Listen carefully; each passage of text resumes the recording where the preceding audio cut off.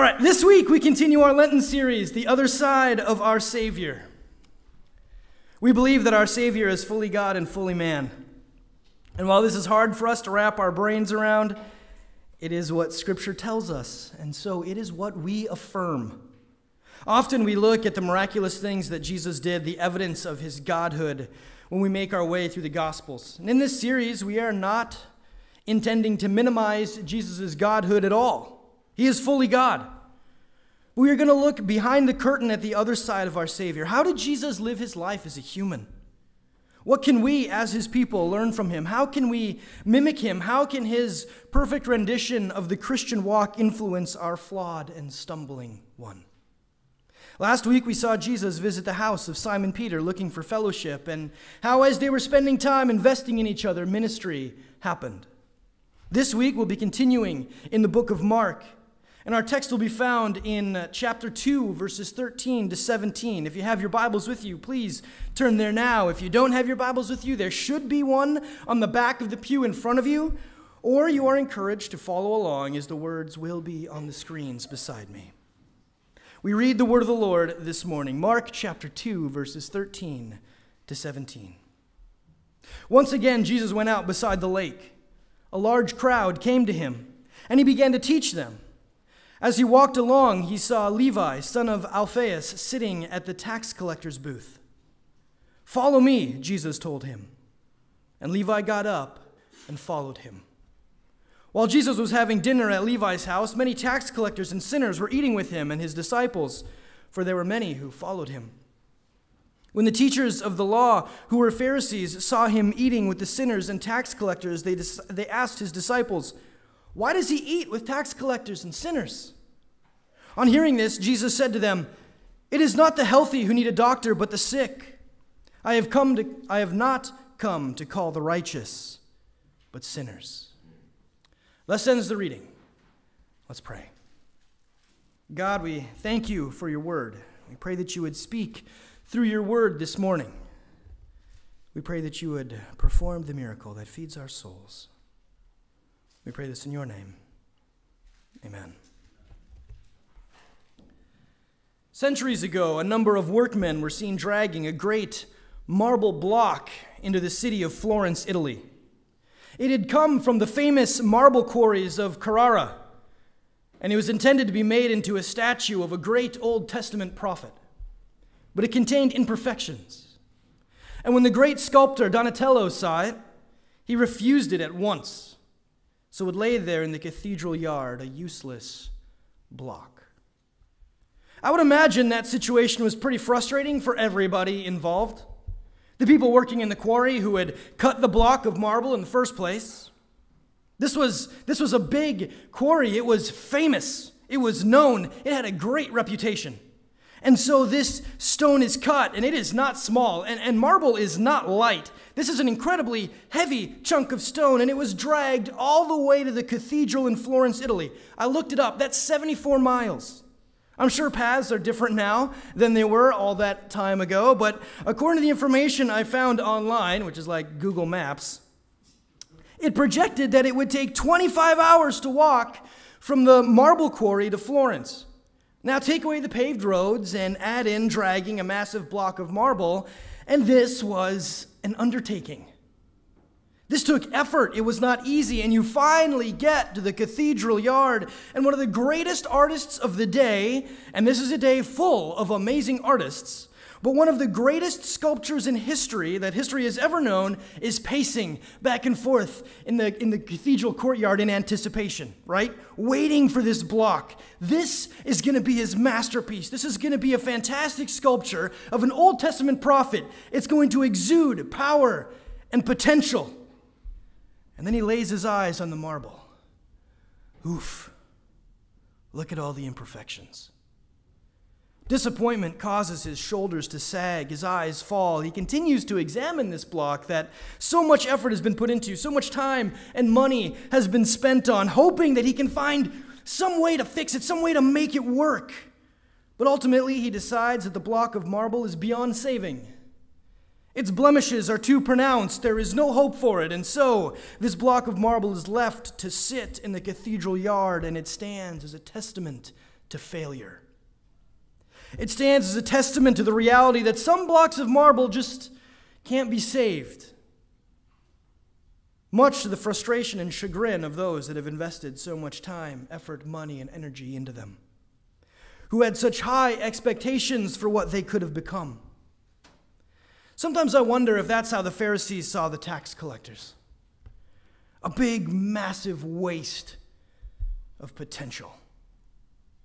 They were Jews. They had been invested in since they were little kids. They had been taught since they were young, and yet they had not reached the potential in the eyes of the church, at least, that they were capable of. The Pharisees declared tax collectors as sinners, right there alongside prostitutes, swindlers, and thieves. Now, sinners is a technical term the Pharisees used to describe those that they felt were inferior because they had no interest in scribal tradition. They knew about the Jewish traditions, right? These sinners, they knew about them. They just didn't follow them. They didn't eat with ceremonial cleanness. They spent time hanging out with, sharing a meal with, working for, and in some cases, servicing Gentiles. A declaration of being a sinner by a Pharisee resulted in a person or a profession becoming social pariahs, social outcasts in the Jewish world. You weren't supposed to hang out with these people. They were bad news.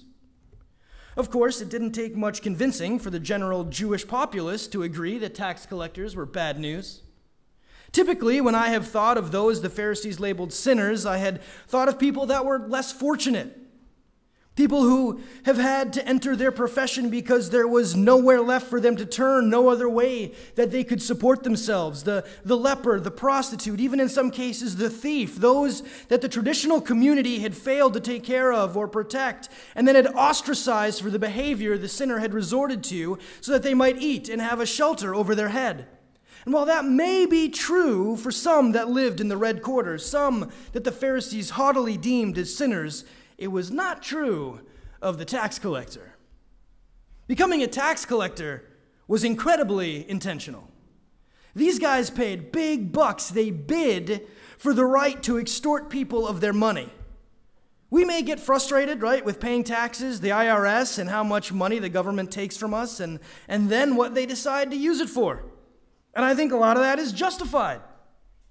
I love the joke that tells of a theoretical conversation between an IRS agent and a citizen. Citizen says, "So I recognize that I have to pay taxes. I'm not happy about it, but okay, how much am I supposed to pay?" And the IRS agent responds, "Oh, I don't know. Here's a complex set of rules that will help you figure that out." The citizen takes the rules, reads them over, is pretty confused by some of them, and so he asks the agent, "Now, this is a lot, all right? What happens if I get the number wrong?" To which the agent responds, "You just go to jail. It's fine." Like, does our system make any sense? I have to figure out how much I owe, and if I'm wrong, I'm penalized? If they could figure it out to tell me I'm wrong, couldn't they have figured it out in the first place? I don't know. I don't get it. But at least there are rules, right? They change, but whatever. Like, they're there.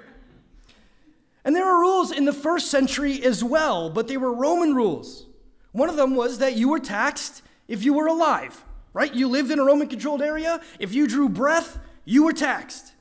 And there were income taxes, that kind of thing, but it was all laid out pretty clearly.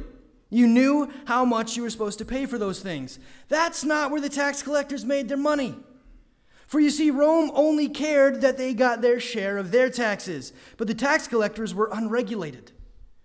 So as long as Rome was getting their chunk of flesh, the tax collectors could tax whatever else they liked and still enjoy Roman protection and enforcement. There are public records of tax collectors walking down a public road and demanding taxes for use of the road from random people that were also walking down the road. They would arbitrarily come up with a tax. If the Jew they were extorting refused, Roman soldiers would then back the tax collector. And then they would, on top of that, extort people, right? They would knowingly tax a person beyond what that person could pay, and then loan them the money to pay the debt, only to now enforce the loan and future taxes. Tax collectors in the first century were less like the IRS and more like organized crime. And the Jewish people, understandably, hated them for it. And then along comes Jesus. He just spent the day by the lake in front of a large crowd teaching them, and he may be tired, right? He may be worn out, but Jesus isn't done pushing against societal norms. No, he's just begun.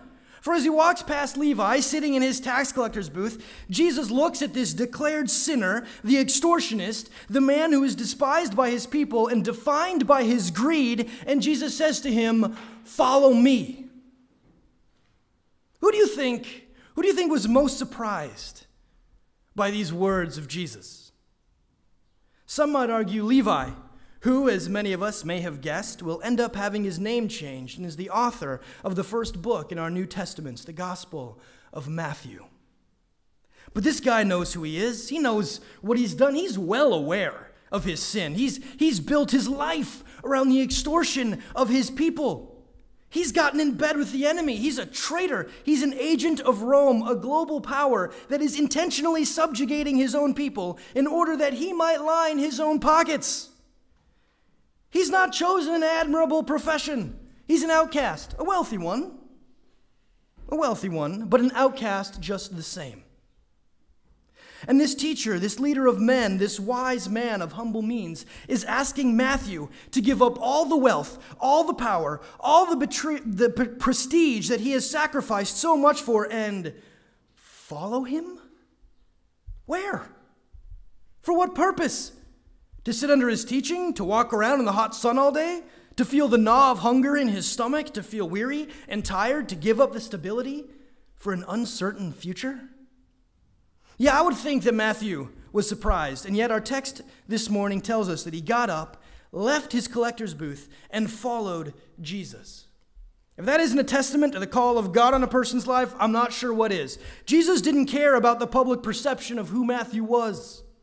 He didn't care that Rome saw him as a lackey they used to keep the Jewish people under their thumb. Jesus didn't care that Matthew was shunned from upstanding Jewish society. Jesus didn't let the sin of Matthew's past and the sin of his future get in the way of his love and his plan for him. And so Jesus called Matthew into his band of close friends, close followers, and Matthew answered the call of the Lord. That's pretty powerful stuff.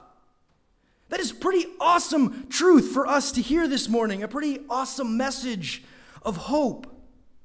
Because we may not be tax collectors, but each and every one of us is a sinner. We've all done things that have hurt people, and we've all done things that could cause decent society to question if we should be welcome in it.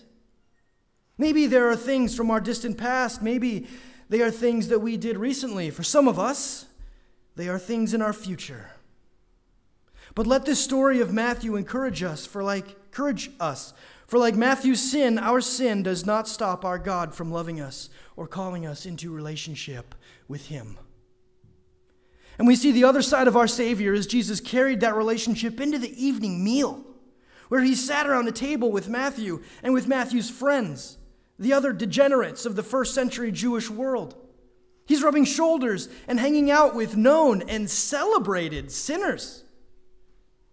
And so some could argue that the ones most surprised by Jesus' calling Matthew to join him were the Pharisees.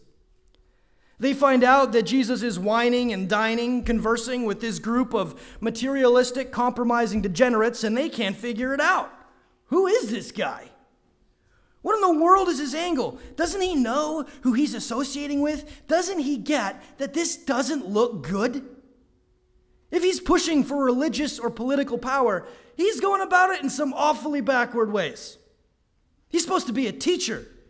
He's been espousing Scripture and its teachings with shocking clarity and knowledge. He's challenged them. He's challenged tradition. He's somewhat dangerous even. So why is he jeopardizing all of the power he's been accumulating by sitting and eating and rubbing shoulders with known sinners?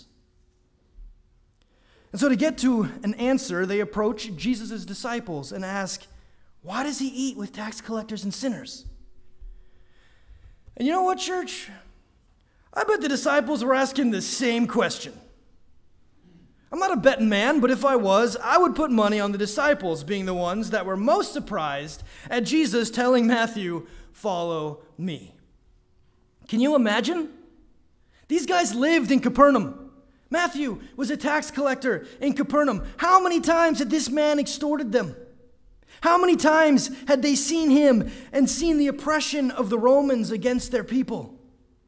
They had grown up believing that he stood for their enemies, that he had betrayed them, that he had aligned against them. This is who Jesus was supposed to come to overthrow. He was supposed to set their people free. They didn't know yet that Jesus is coming to be a spiritual savior and not a political one. This is who Jesus is supposed to help them defeat. And here their teacher, their friend, the guy they had just started following, is calling the enemy into their fellowship?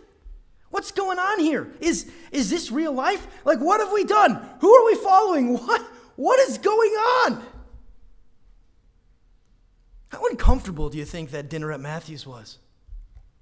You've got the tax collectors and sinners all totally comfortable in their element, enjoying this feast and enjoying or engaging with the teacher, this new guy, this incredibly interesting character. I would imagine that Jesus was enigmatic and able to engage with these men and women seamlessly. And so for them, this party's happening, man. Like, this is great. And then you've got the group of the first disciples. It's not 12 of them yet.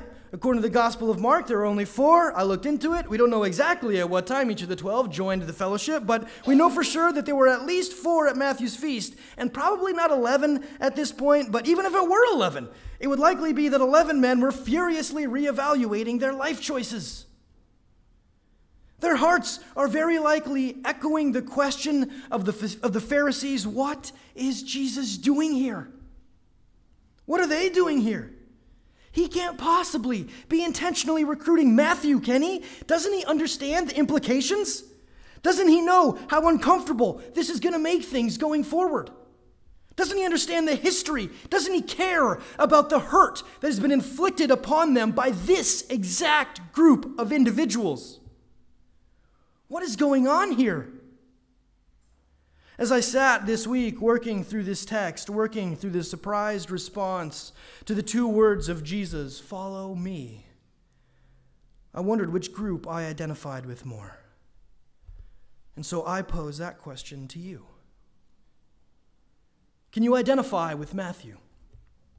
The sinner who doesn't understand why God would call you into relationship with him, whose past is marked by failures, who doesn't feel worthy, who is incredibly aware of your sin, embarrassed by it, but unable to leave it.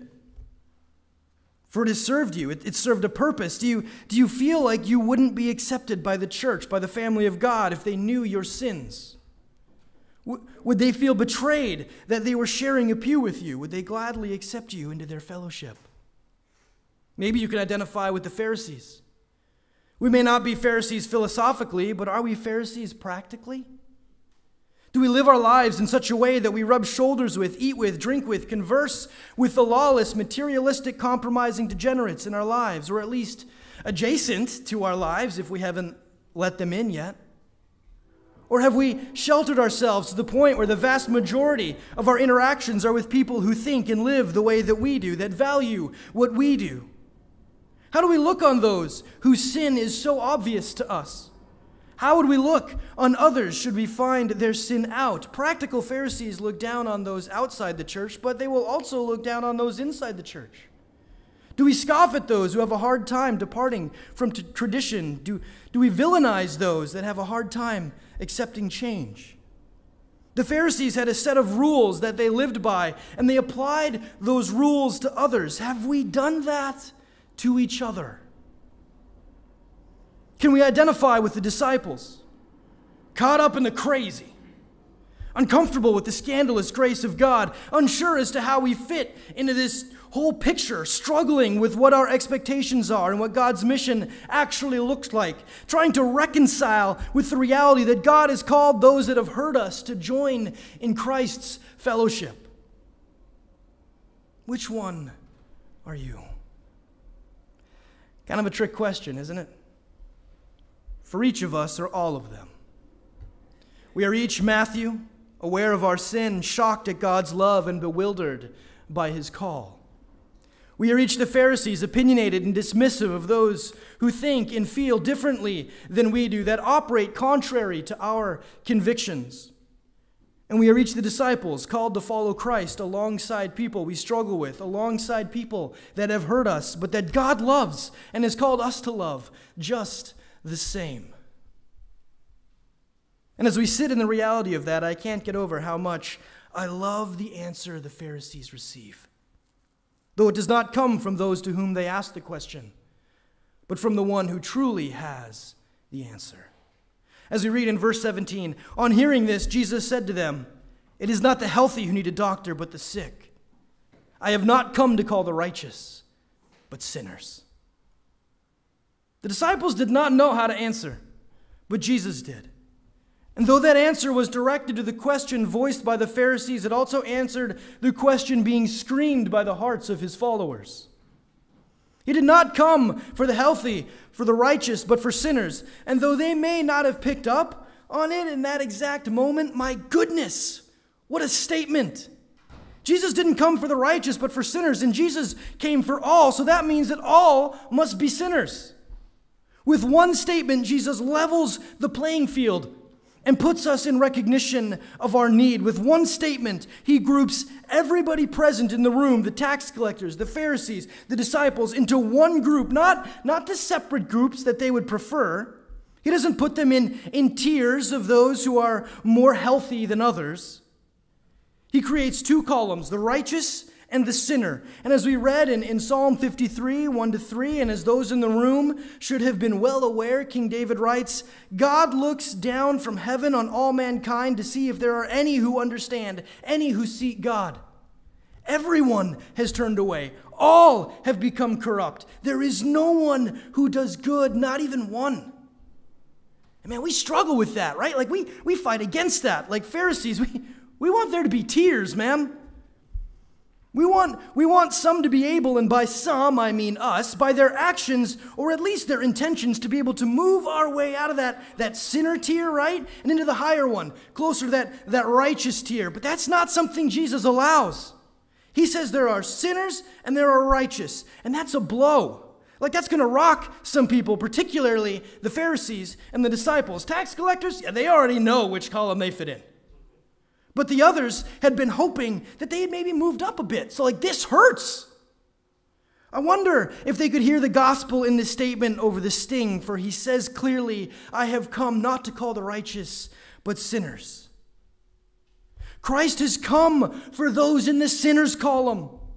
Christ left the utopia of heaven to come down and live in the brokenness of earth for us, for all of us. And so when he taught, it was for us. And when he healed, it was for us. When he did miracles, it was for us, that we might trust him, that we might believe in him, that we might have faith in him, so that we could believe that when Jesus was betrayed, and when he was convicted to die, and when he took that cross up that hill, it was for us. It was for us that he carried not only the timber, but the unbearable burden of the sins of the world, our sins. And that as the nails went through his hands and his feet, and as he was lifted up, and as he hung there suffering and dying, it was for us. And that when the Bible tells us that he became sin there that day, that he took all the sin of the entire world upon himself, that he did it for us. And then when he was forsaken by God, he was forsaken for us. And when he died, dying for us. How could this be? We just walk through how broken we are, how much we fail as individuals, and how much we fail as a church, how much we can sometimes struggle with each other and the mission that God has called us to join him on. How could Christ have done so much for those that are so broken? Church, I join you in the question and in the awe that comes from knowing how undeserving we are, and yet how great the love of our God is. That he would do all of this for us, even though he knows us, especially because he knows us. And that is fantastic news for us, because our Lord and Savior, Jesus Christ, did not stay dead. But he rose from the grave, defeating sin and death. And when we believe in him, when we trust in him, when we rest in the faith that he has given us, then all the promises he has made to us become ours.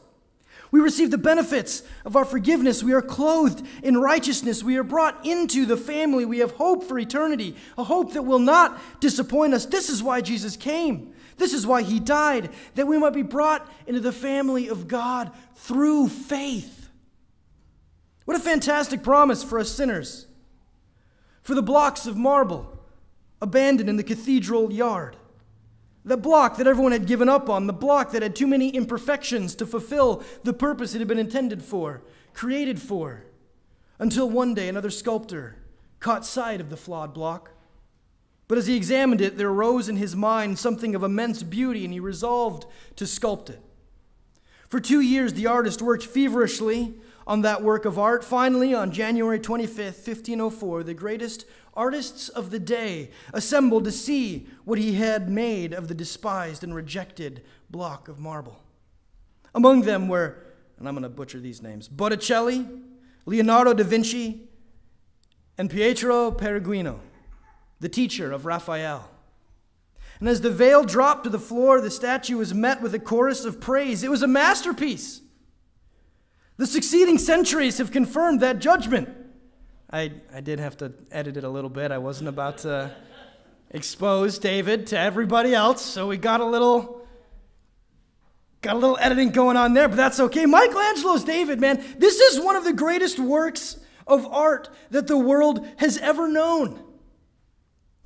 Now, the veil has not dropped on us yet, church, and the Holy Spirit will be working on each of us longer than Michelangelo worked on the statue David. But one day, when we are gone from this life and have been brought into heaven, the veil will drop and God's workmanship in our lives will be revealed.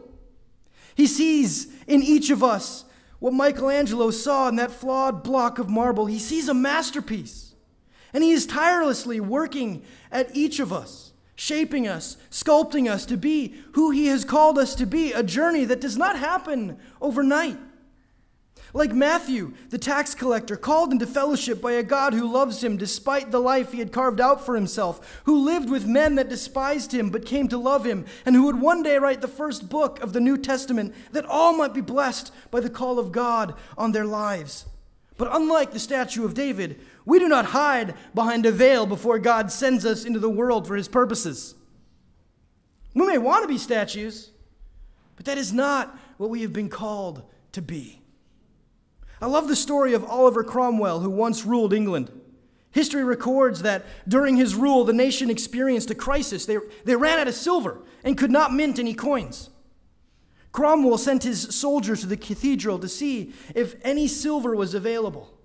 They reported back that the only silver was the statues of the saints, to which Cromwell replied, "Melt down the saints and get them back into circulation."